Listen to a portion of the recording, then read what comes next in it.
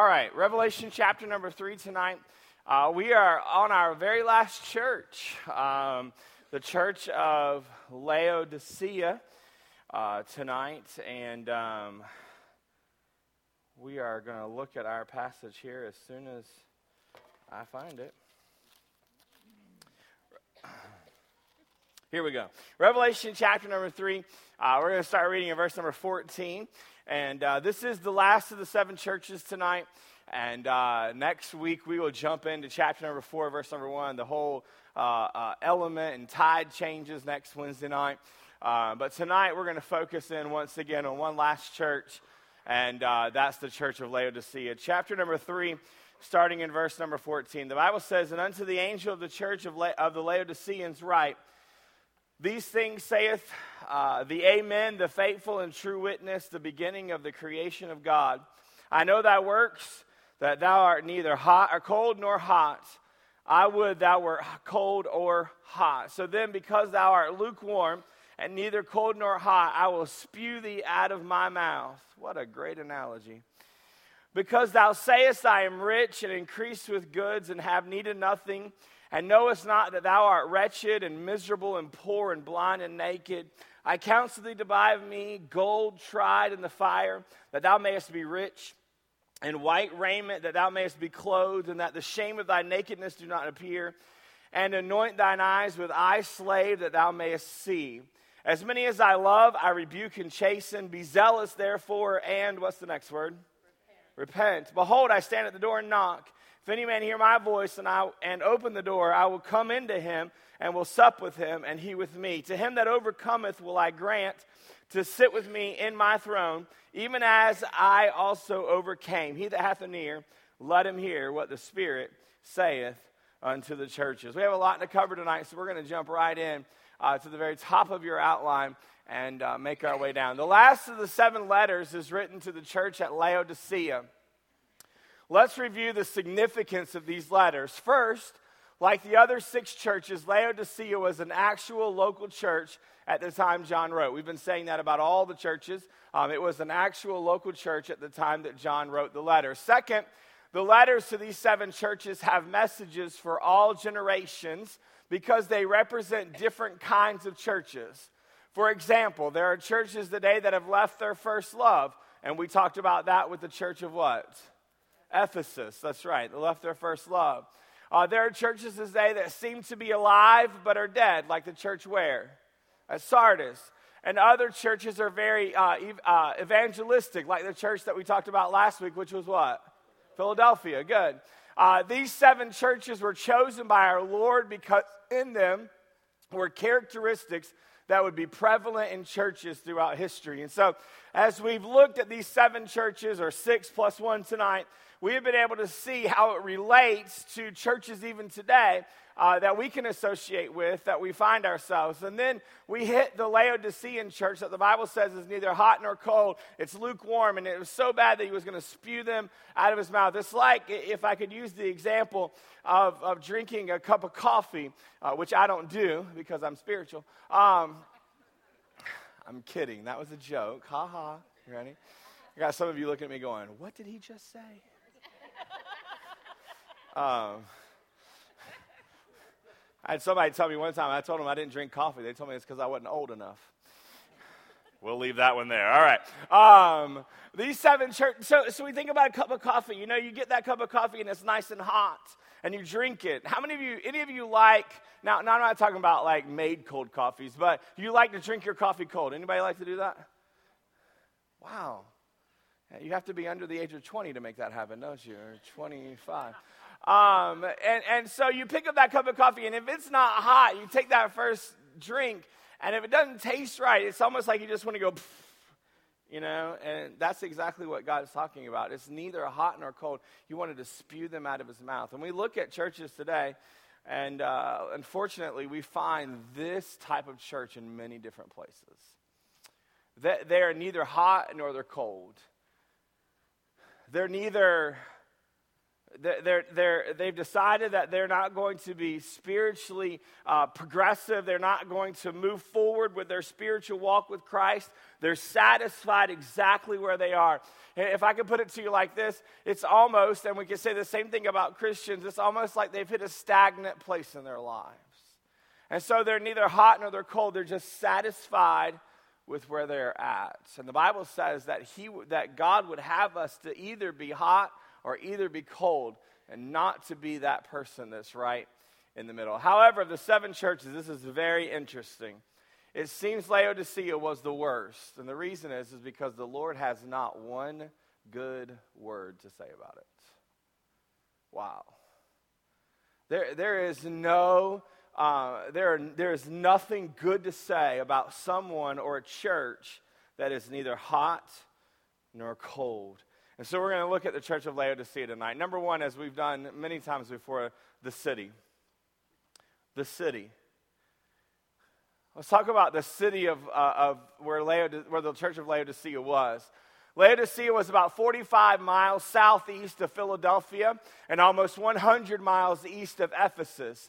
It was a very wealthy city with extensive banking operations, and was famous for a type of black, glossy, the next word is wool, which had contributed to its wealth. So it had extensive banking operations, and it had a very particular famous type of black, glossy wool that you could only get at Laodicea.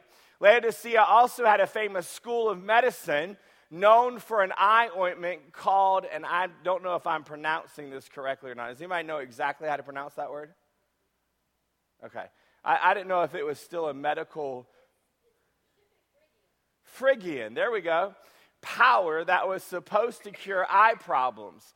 This city was so wealthy that when it was destroyed by an earthquake in 17 AD, it refused imperial aid for rebuilding and did it entirely of its own, on its own. And so it was wealthy. It had the wool, and it had this eye ointment in which they were famous for. And because of that, the wealth was very prominent in Laodicea.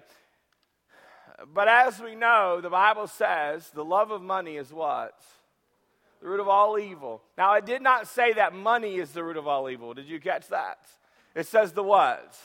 The love of it.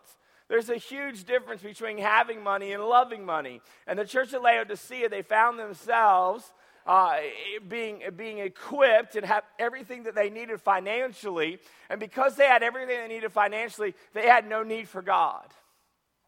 And it's a very dangerous place to be. Secondly of all, the commendation.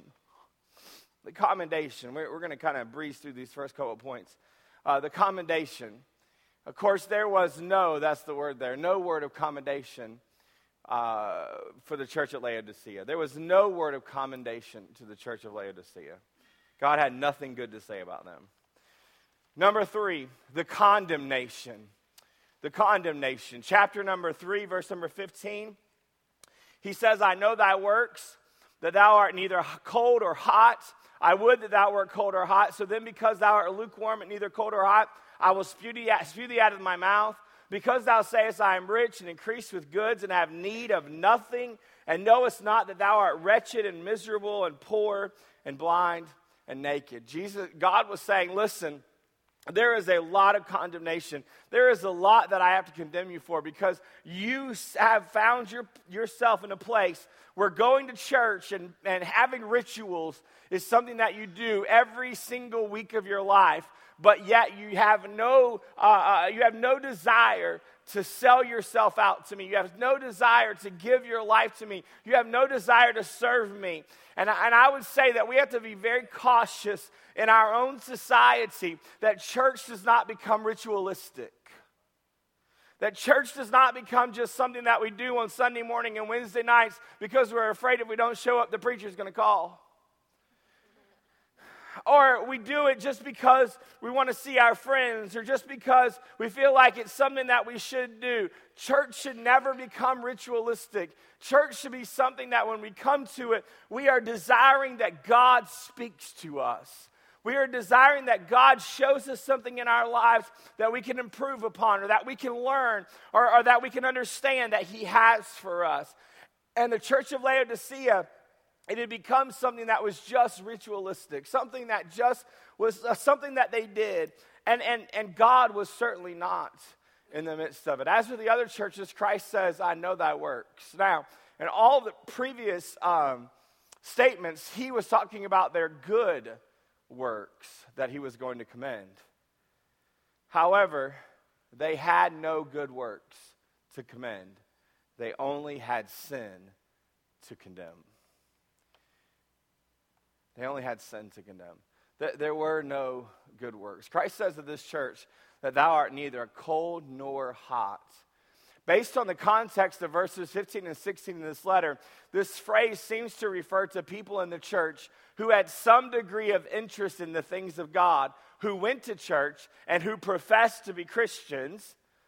They were not immoral or worldly in the sense. They were totally unconcerned, and they were not totally unconcerned about Christ, yet they could not be called spiritual because they apparently had never opened the doors of their heart to let him in. Now, let me explain this to you real fast because I think it's very important that we understand this.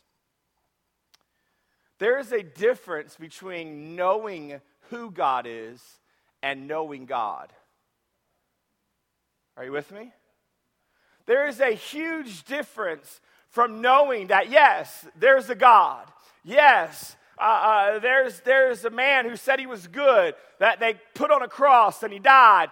And history tells us that he rose again and now he lives in heaven somewhere. And I understand all of that. And you know about God.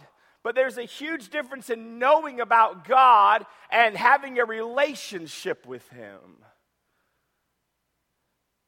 And I think this is the cautionary fact, what the church of Laodicea was doing. They understood who God was. They understood that going to church was a good thing. And as a matter of fact, they worked towards doing all that. They understood that funding the church was important, so they funded the church. But they had never opened up their heart to God. They had never made it personal. And I'm afraid, and I say this with all caution, but I'm very afraid that we have people that are attending churches all across our nation that are walking in and they're falsely deceived because no one is telling them that it's not what you know, it's who you know.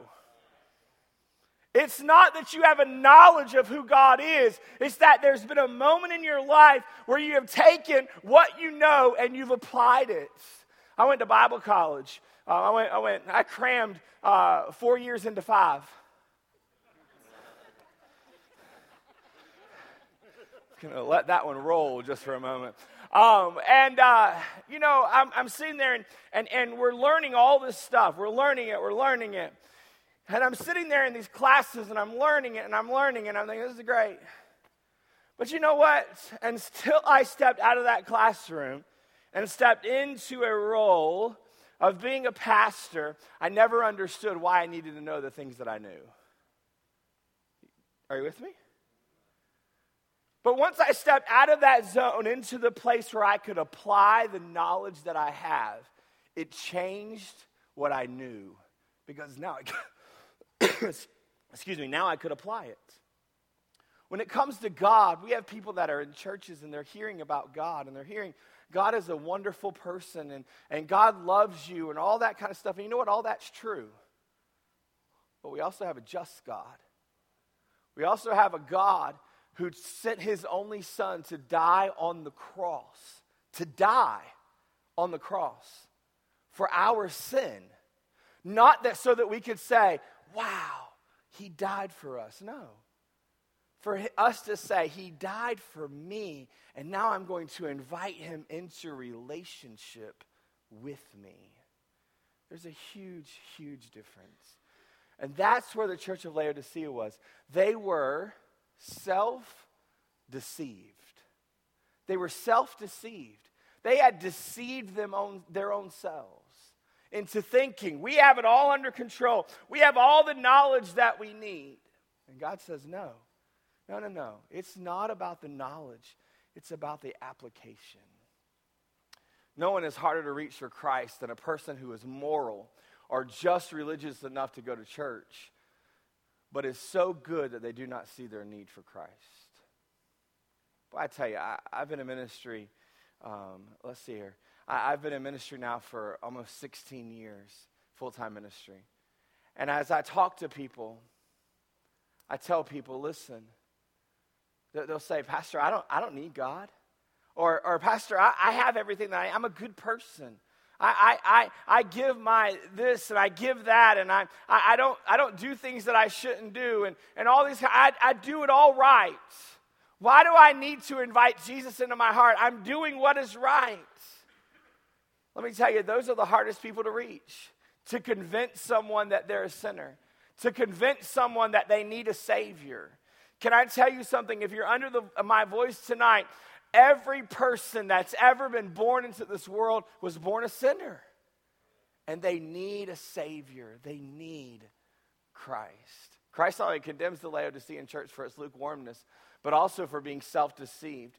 Their material wealth had caused them to deceive themselves into believing they were spiritually rich as well.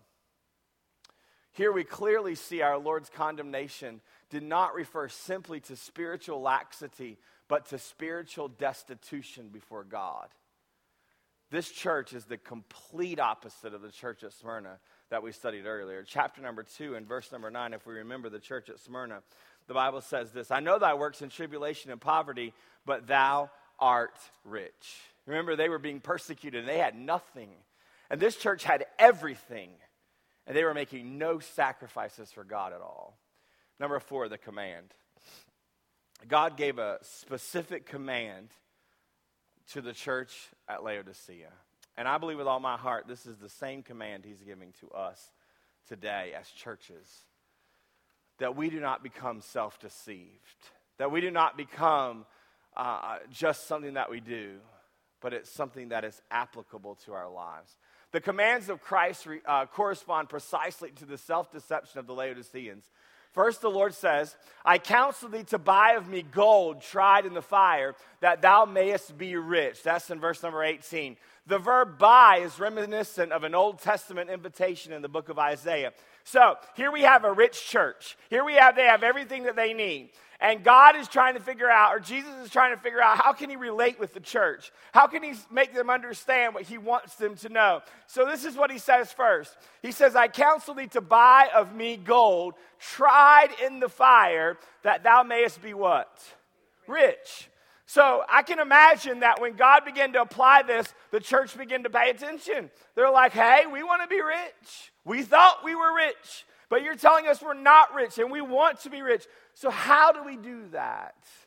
Well, they go back to the book of Isaiah, Isaiah chapter number 55. It says, Ho, everyone that thirsteth, come ye to the waters, and he that hath no money, come ye, what does he say? Buy and eat. Yea, come buy wine and milk without money and without price. Wherefore do you spend money for that which is not bread, and your labor for that which satisfieth not? Hearken diligently unto me, and eat that which is good, and let your soul delight itself in fatness. Look what it says in verse number 3.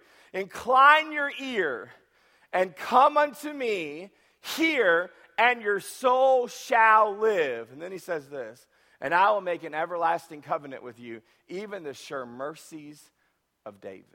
You say, Pastor, what does that mean? It was an invitation that Isaiah was speaking to the people of God, saying, listen, everything that you could ever need, everything that you could ever want, everything that you could ever have, God already has it. And so you just have to come and receive it. God has everything that we need. And that's what he was trying to teach the church at Laodicea. Listen, God has what we need. He has what we need. He doesn't need our wealth. Did you hear that? God doesn't need our money. God doesn't need us. God chooses to use us.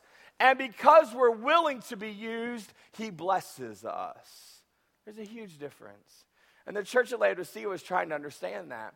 The phrase, gold tried in the fire, that thou mayest be rich, refers to the true wealth believers have in Christ. Can I tell you tonight, we are rich in Christ. Are you with me tonight? We are rich in Christ. We really are. And I want us to see that tonight by looking at a few passages. I wrote the The passage is down in your notes, but I want to share them with you. We really are rich in Christ. You may have walked in here tonight and you said, Pastor, I have nothing. We struggle sometimes financially. We struggle sometimes physically. We struggle sometimes spiritually. We struggle sometimes emotionally. And we wonder if we have anything. Well, God tells us that we are rich if we are Christians. Ephesians chapter 1 and verse number 7. In whom we have redemption through what? Let's try that again. In whom we have redemption through what?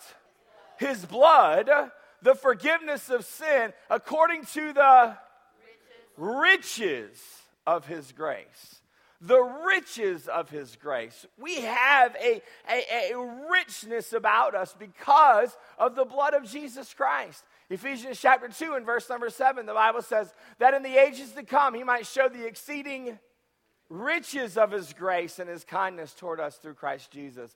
The Bible goes on to tell us in Philippians 4:19, but my God shall supply some of your need. All. I looked up that Greek word, all, in the Bible. Do you know what it means? It means all. And then I looked it up in the Hebrew, and you know what it meant? All. And then I looked it up in a couple other different languages, and they all mean all. And in some of them, they mean capital A-L-L, all. But my God shall supply all your need. How can he do that? According to his riches in glory by Christ Jesus. Let me explain something to you this evening that maybe you don't know. Most of you do, but maybe I can help you with just a moment. Did you know if you are saved here tonight, and you know Jesus Christ is your personal Savior, you are a child of God? Right? As a matter of fact, the Bible takes it a little bit further. He says that we're adopted. That's very interesting. I don't know if you know this about adoption, but if you adopt a child into your family, they become a greater heir than children that are born into your family. You know why? Because those that are born into your family are not chosen. Those that are adopted into the family are chosen. Hang on, because I'm not a running Baptist, but it's about to happen, all right?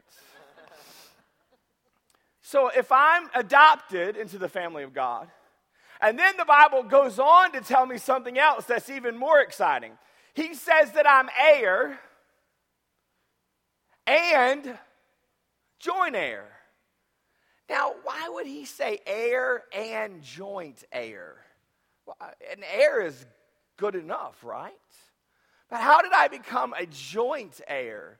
You see, because when I was adopted into the family of God, I became an heir. When I actually go to heaven and become like Christ, I become a joint heir, which means that I have all the rights and privileges of everything that God has. Yeah. So what do we have, Pastor? My God shall supply all of your need according to his riches. You have access to everything that he has. But wait a minute. For your need. Did you see that? It's for your need.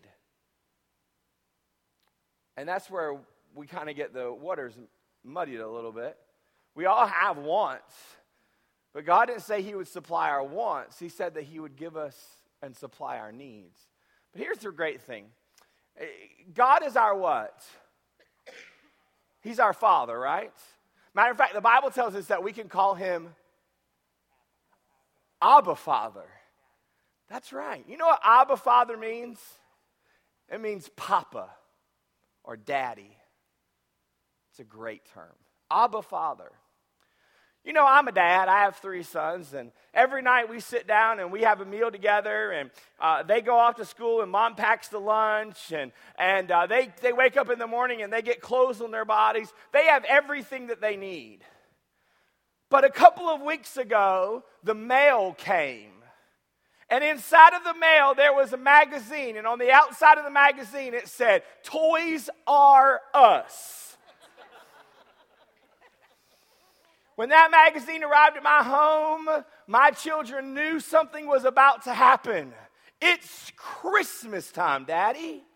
That's right, it's Christmas time. And so they take that magazine, and it's become this family event. They all get a pen, or a marker, or a highlighter, or all the above. And they start going through the pages of the Toys R Us magazine. And now they've gotten old enough where they can put their initial. Now my Mataniah, his goes all over the page, you know. But they can put their initial on what they want. And when they're all done, they'll come to me and they'll say, Daddy, we're done. Can we have everything that we circled? And you know, come Christmas Day, we'll wake up and there'll be some wants around the tree. Are you with me? You know, every once in a while, I believe God looks down from heaven and says, hey, Mike, you're doing a great job. You know that want that you wanted? There you go. And he gives us what I like to call a God wink. He just kind of says, gotcha. Gotcha. There you go. I got a want. And then we can stop, or at least we should, and say, God, thank you for supplying my need. But boy, thank you for blessing me with my want. Because God has promised that he'll do that for us. Matter of fact, he tells us that he'll open up the windows of heaven and pour out the blessings. What a great thought. Colossians 1:27, to whom God would make known what is the riches of the glory of this mystery among the Gentiles. What's the mystery? It's Christ in you, the hope of glory. We are rich people tonight. Also, the Lord commands the Laodiceans to buy white raiment, that thou mayest be clothed, and that the shame of thy nakedness do not appear. This is very interesting, because the Laodiceans were dressed very well, especially with the wool that they had. They were world famous for their fine clothes, especially those made of that, I apologize for my voice, the glossy black wool. However, even dressed in the finest clothing or robes, they were naked before the Lord. And why is that? We studied this a couple weeks ago. Revelation chapter number 19, it says, and to her was granted that she should be arrayed in what? Fine linen, clean and white. It's interesting to note that the Laodicean church, what they were known for was what kind of linen? Black. And the kind of linen that Christ wants us to be in is white. For the fine linen is what? The righteousness of the saints. And the armies which were in heaven followed him upon white horses, clothed in fine linen, white and clean. The representation of the righteousness of God is white. Though Laodicea was also famous for its special eye ointment that was supposed to cure vision problems, Jesus said they need to allow him to anoint thine eyes with eye salve that thou mayest see. This is a very, very interesting passage of Scripture. And I wish I had the time because I could spend the next hour about this, but you need to go home and study it. There was a man in the Bible who was blind, as there was a few of them actually. And one of the men in the Bible says that God spit what? Remember? He spit the dirt of the clay, and what did he do with it? He made mud, and what did he do with that? Put it on the eyes. The Bible says that what happened to the man's eyes? He could see the scales fell off of them, the Bible says. If you correlate in the Greek that mud to what Jesus talks about in Revelation chapter 3 and verse number 18 with the eye slave, Jesus is telling them they need to put it on so that the scales will fall off. So that the scales will fall off their eyes. Because, see, they were not seeing as what God wanted them to see. They were not seeing through God's eyes. They were seeing through their own eyes. And God said, we need to put this ointment on our eyes, on their eyes, that thou mayest see. Only the great physician can apply the spiritual eye slave that can make the spiritually blind be able to see. Christ's last command to the church is found in chapter 3, verse number 19. As many as I love, I rebuke and chasten. Be zealous, therefore, and what's the next word? Repent.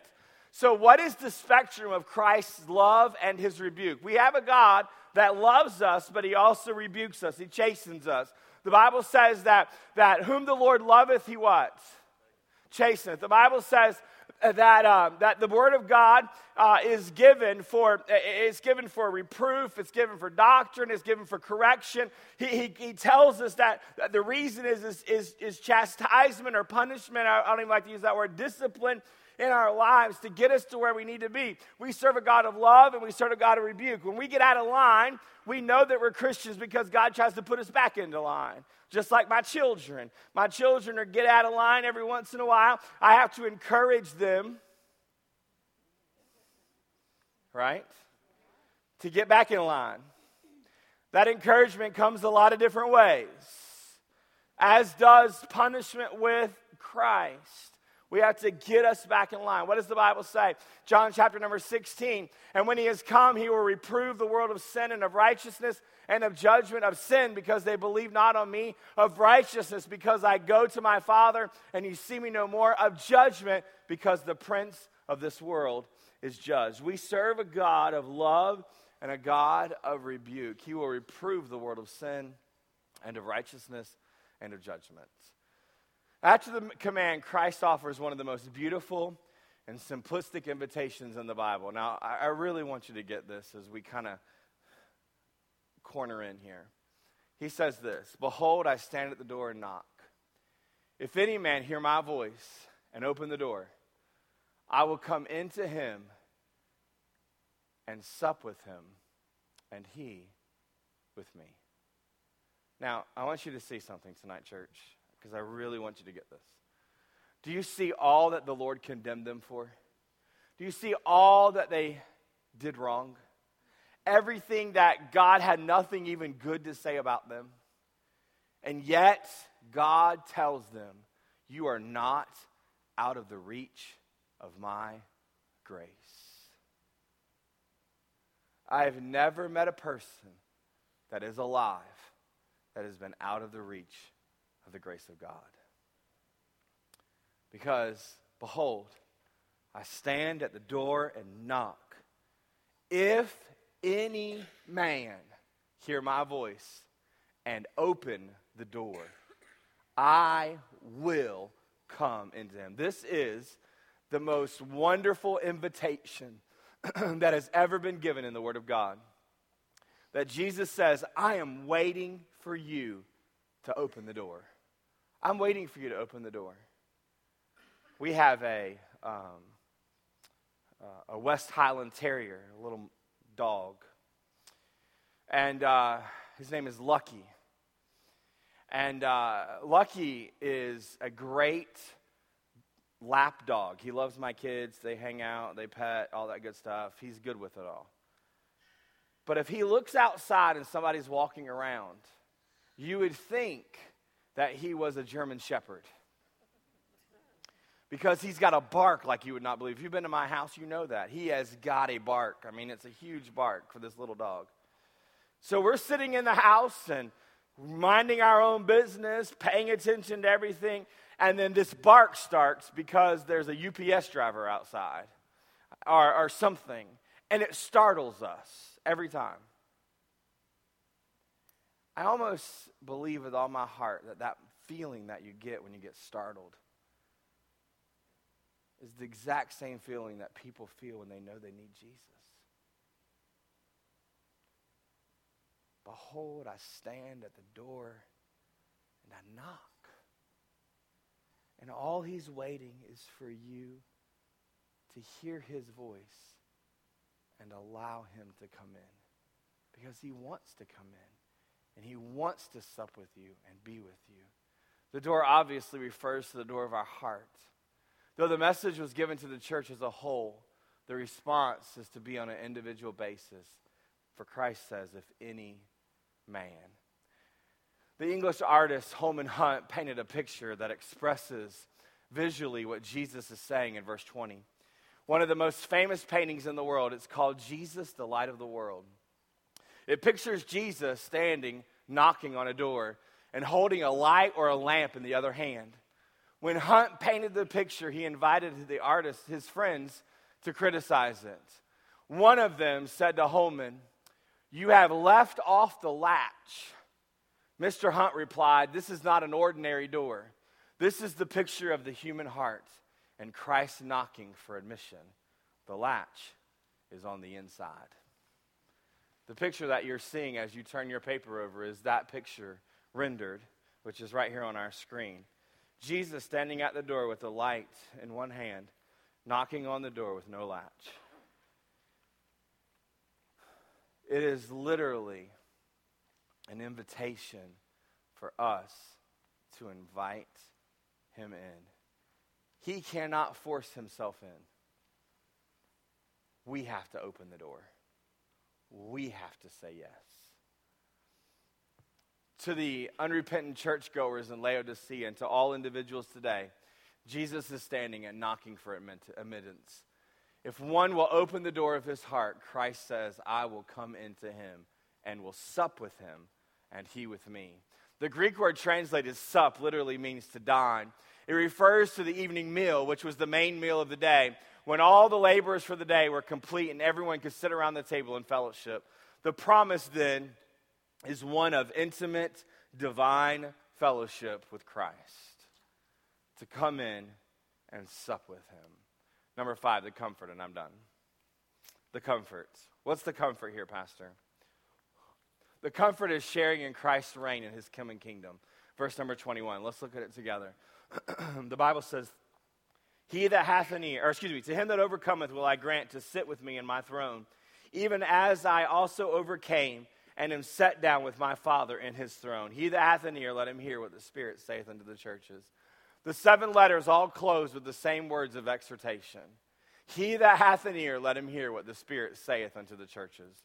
When something is repeated 7 times in the Bible, it must be of utmost importance. Would you not agree? Do you know tonight that exactly the same invitation as he gave to the church of Laodicea? He says, "He that hath an ear, let him hear what the Spirit saith unto the churches." What is the Spirit saying, Pastor? The Spirit is saying, if you'll just open the door, I'll come in and sup with you and dine with you. He's saying, hey, listen, it's time that we no longer allow church to be a game. It's no longer that we allow church to be a ritual. It's no longer that we allow our lives to be deceived and we're deceiving our own selves. It's time that we take it to another level. It's time that we amp it up a little bit and realize that Jesus is who he says he is. When he says, I am the way, when he says, I am the truth, and he says, I am the life. And we look back on all the other churches and we find ourselves maybe somewhere in the midst of them. In this letter, Christ says to all who will listen, behold, I stand at the door and knock. On the back of your outline, I just want to show this to you. This is kind of a summary of what we've studied so far. The letters to the 7 churches. We're just going to look at this for just a moment and then we'll be done. The church at Ephesus, they did not tolerate those who were evil, who they had practiced and worked hard. They had left their first love, though. What did God tell them to do? To remember and repent. And what was their comfort? Overcomers will eat of the tree of life. And then he talks about Smyrna enduring the suffering. And he tells them to be faithful unto death. The church at Pergamos had been faithful to Christ and had not denied the faith. However, they had compromised with the doctrine of Balaam and the Nicolaitans. What did he tell them to do? Repent. Thyatira, they loved. They were good with love and service and faith and patience and worked. But they were condemned because they tolerated Jezebel and her teaching and immorality. What did God tell them to do? Repent. Sardis, some had not filled their garments. Some had not filled their garments, listen to me. Not defiled their garments. They had a reputation for being alive, but they were dead. What did God tell them to do? He told them to wake up. He told them to wake up and strengthen what remains and remember what was received and heard. The church at Philadelphia had kept Christ's words and not denied his name and were patient. What did God tell them? Hold fast to what they have. And then our church at Laodicea, God had nothing good to say about them. They were lukewarm. They were wretched. They were poor. They were blind. They were naked. The command was to buy from Christ gold, white clothes, eye slave, and then what? Repent. There seems to be a pattern here. When people are doing the opposite of what God has asked or called them to do, what does he tell them to do? Repent. Repentance starts with us repenting of our sin and asking Christ to be our Savior and no longer allowing it to be head knowledge, but allowing it to move to our heart. And then when we mess up and we do things that are contrary to the Word of God, it's time for us to repent again and get back in fellowship with him. I hope that through the last few weeks as we've studied the churches, that you were encouraged and that you were strengthened, but also that maybe you found yourself in one of these places and God has helped you to move past it and helped you to find your place and where you need to be in your Christian walk and in your Christian life. Next week, we're in chapter number 4 and verse number 1. Let me just kind of give you a teaser. This is what it says. After this, I looked. After what? After the church age. See, we've just examined the church age. After this, I looked, and behold, a door was opened in heaven. And the first voice which I heard was as it were of a trumpet talking with me, which said, Come up hither, and I will show thee the things which must be hereafter. What happened? The church age ended. The rapture happened. Come up hither. And then, after you get up here, I'll show you the things hereafter. And boy, there's a lot of things to be shown. And all I know to say is this, that I'm thankful tonight that I'm a child of the one true King. Because all the things hereafter, I don't want to be thereafter for.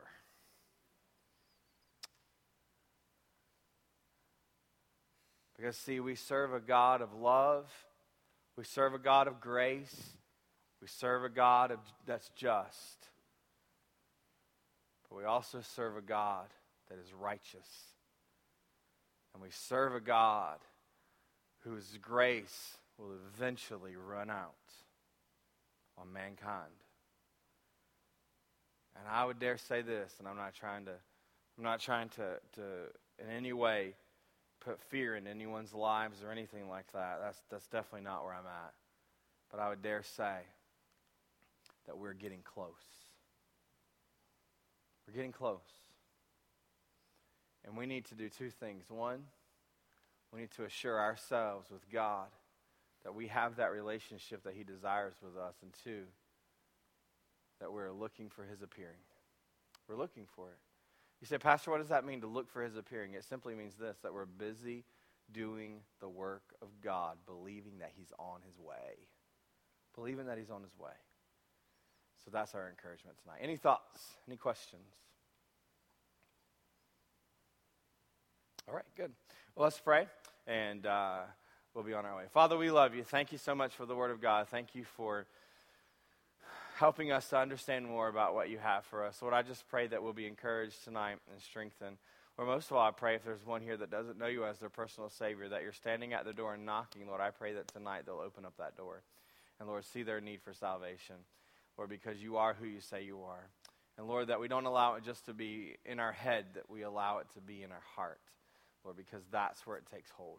Lord, we love you. Give us a great rest of the week. We look forward to worshiping you again on Sunday. In Jesus' name, amen. God bless you. Have a wonderful rest of your week.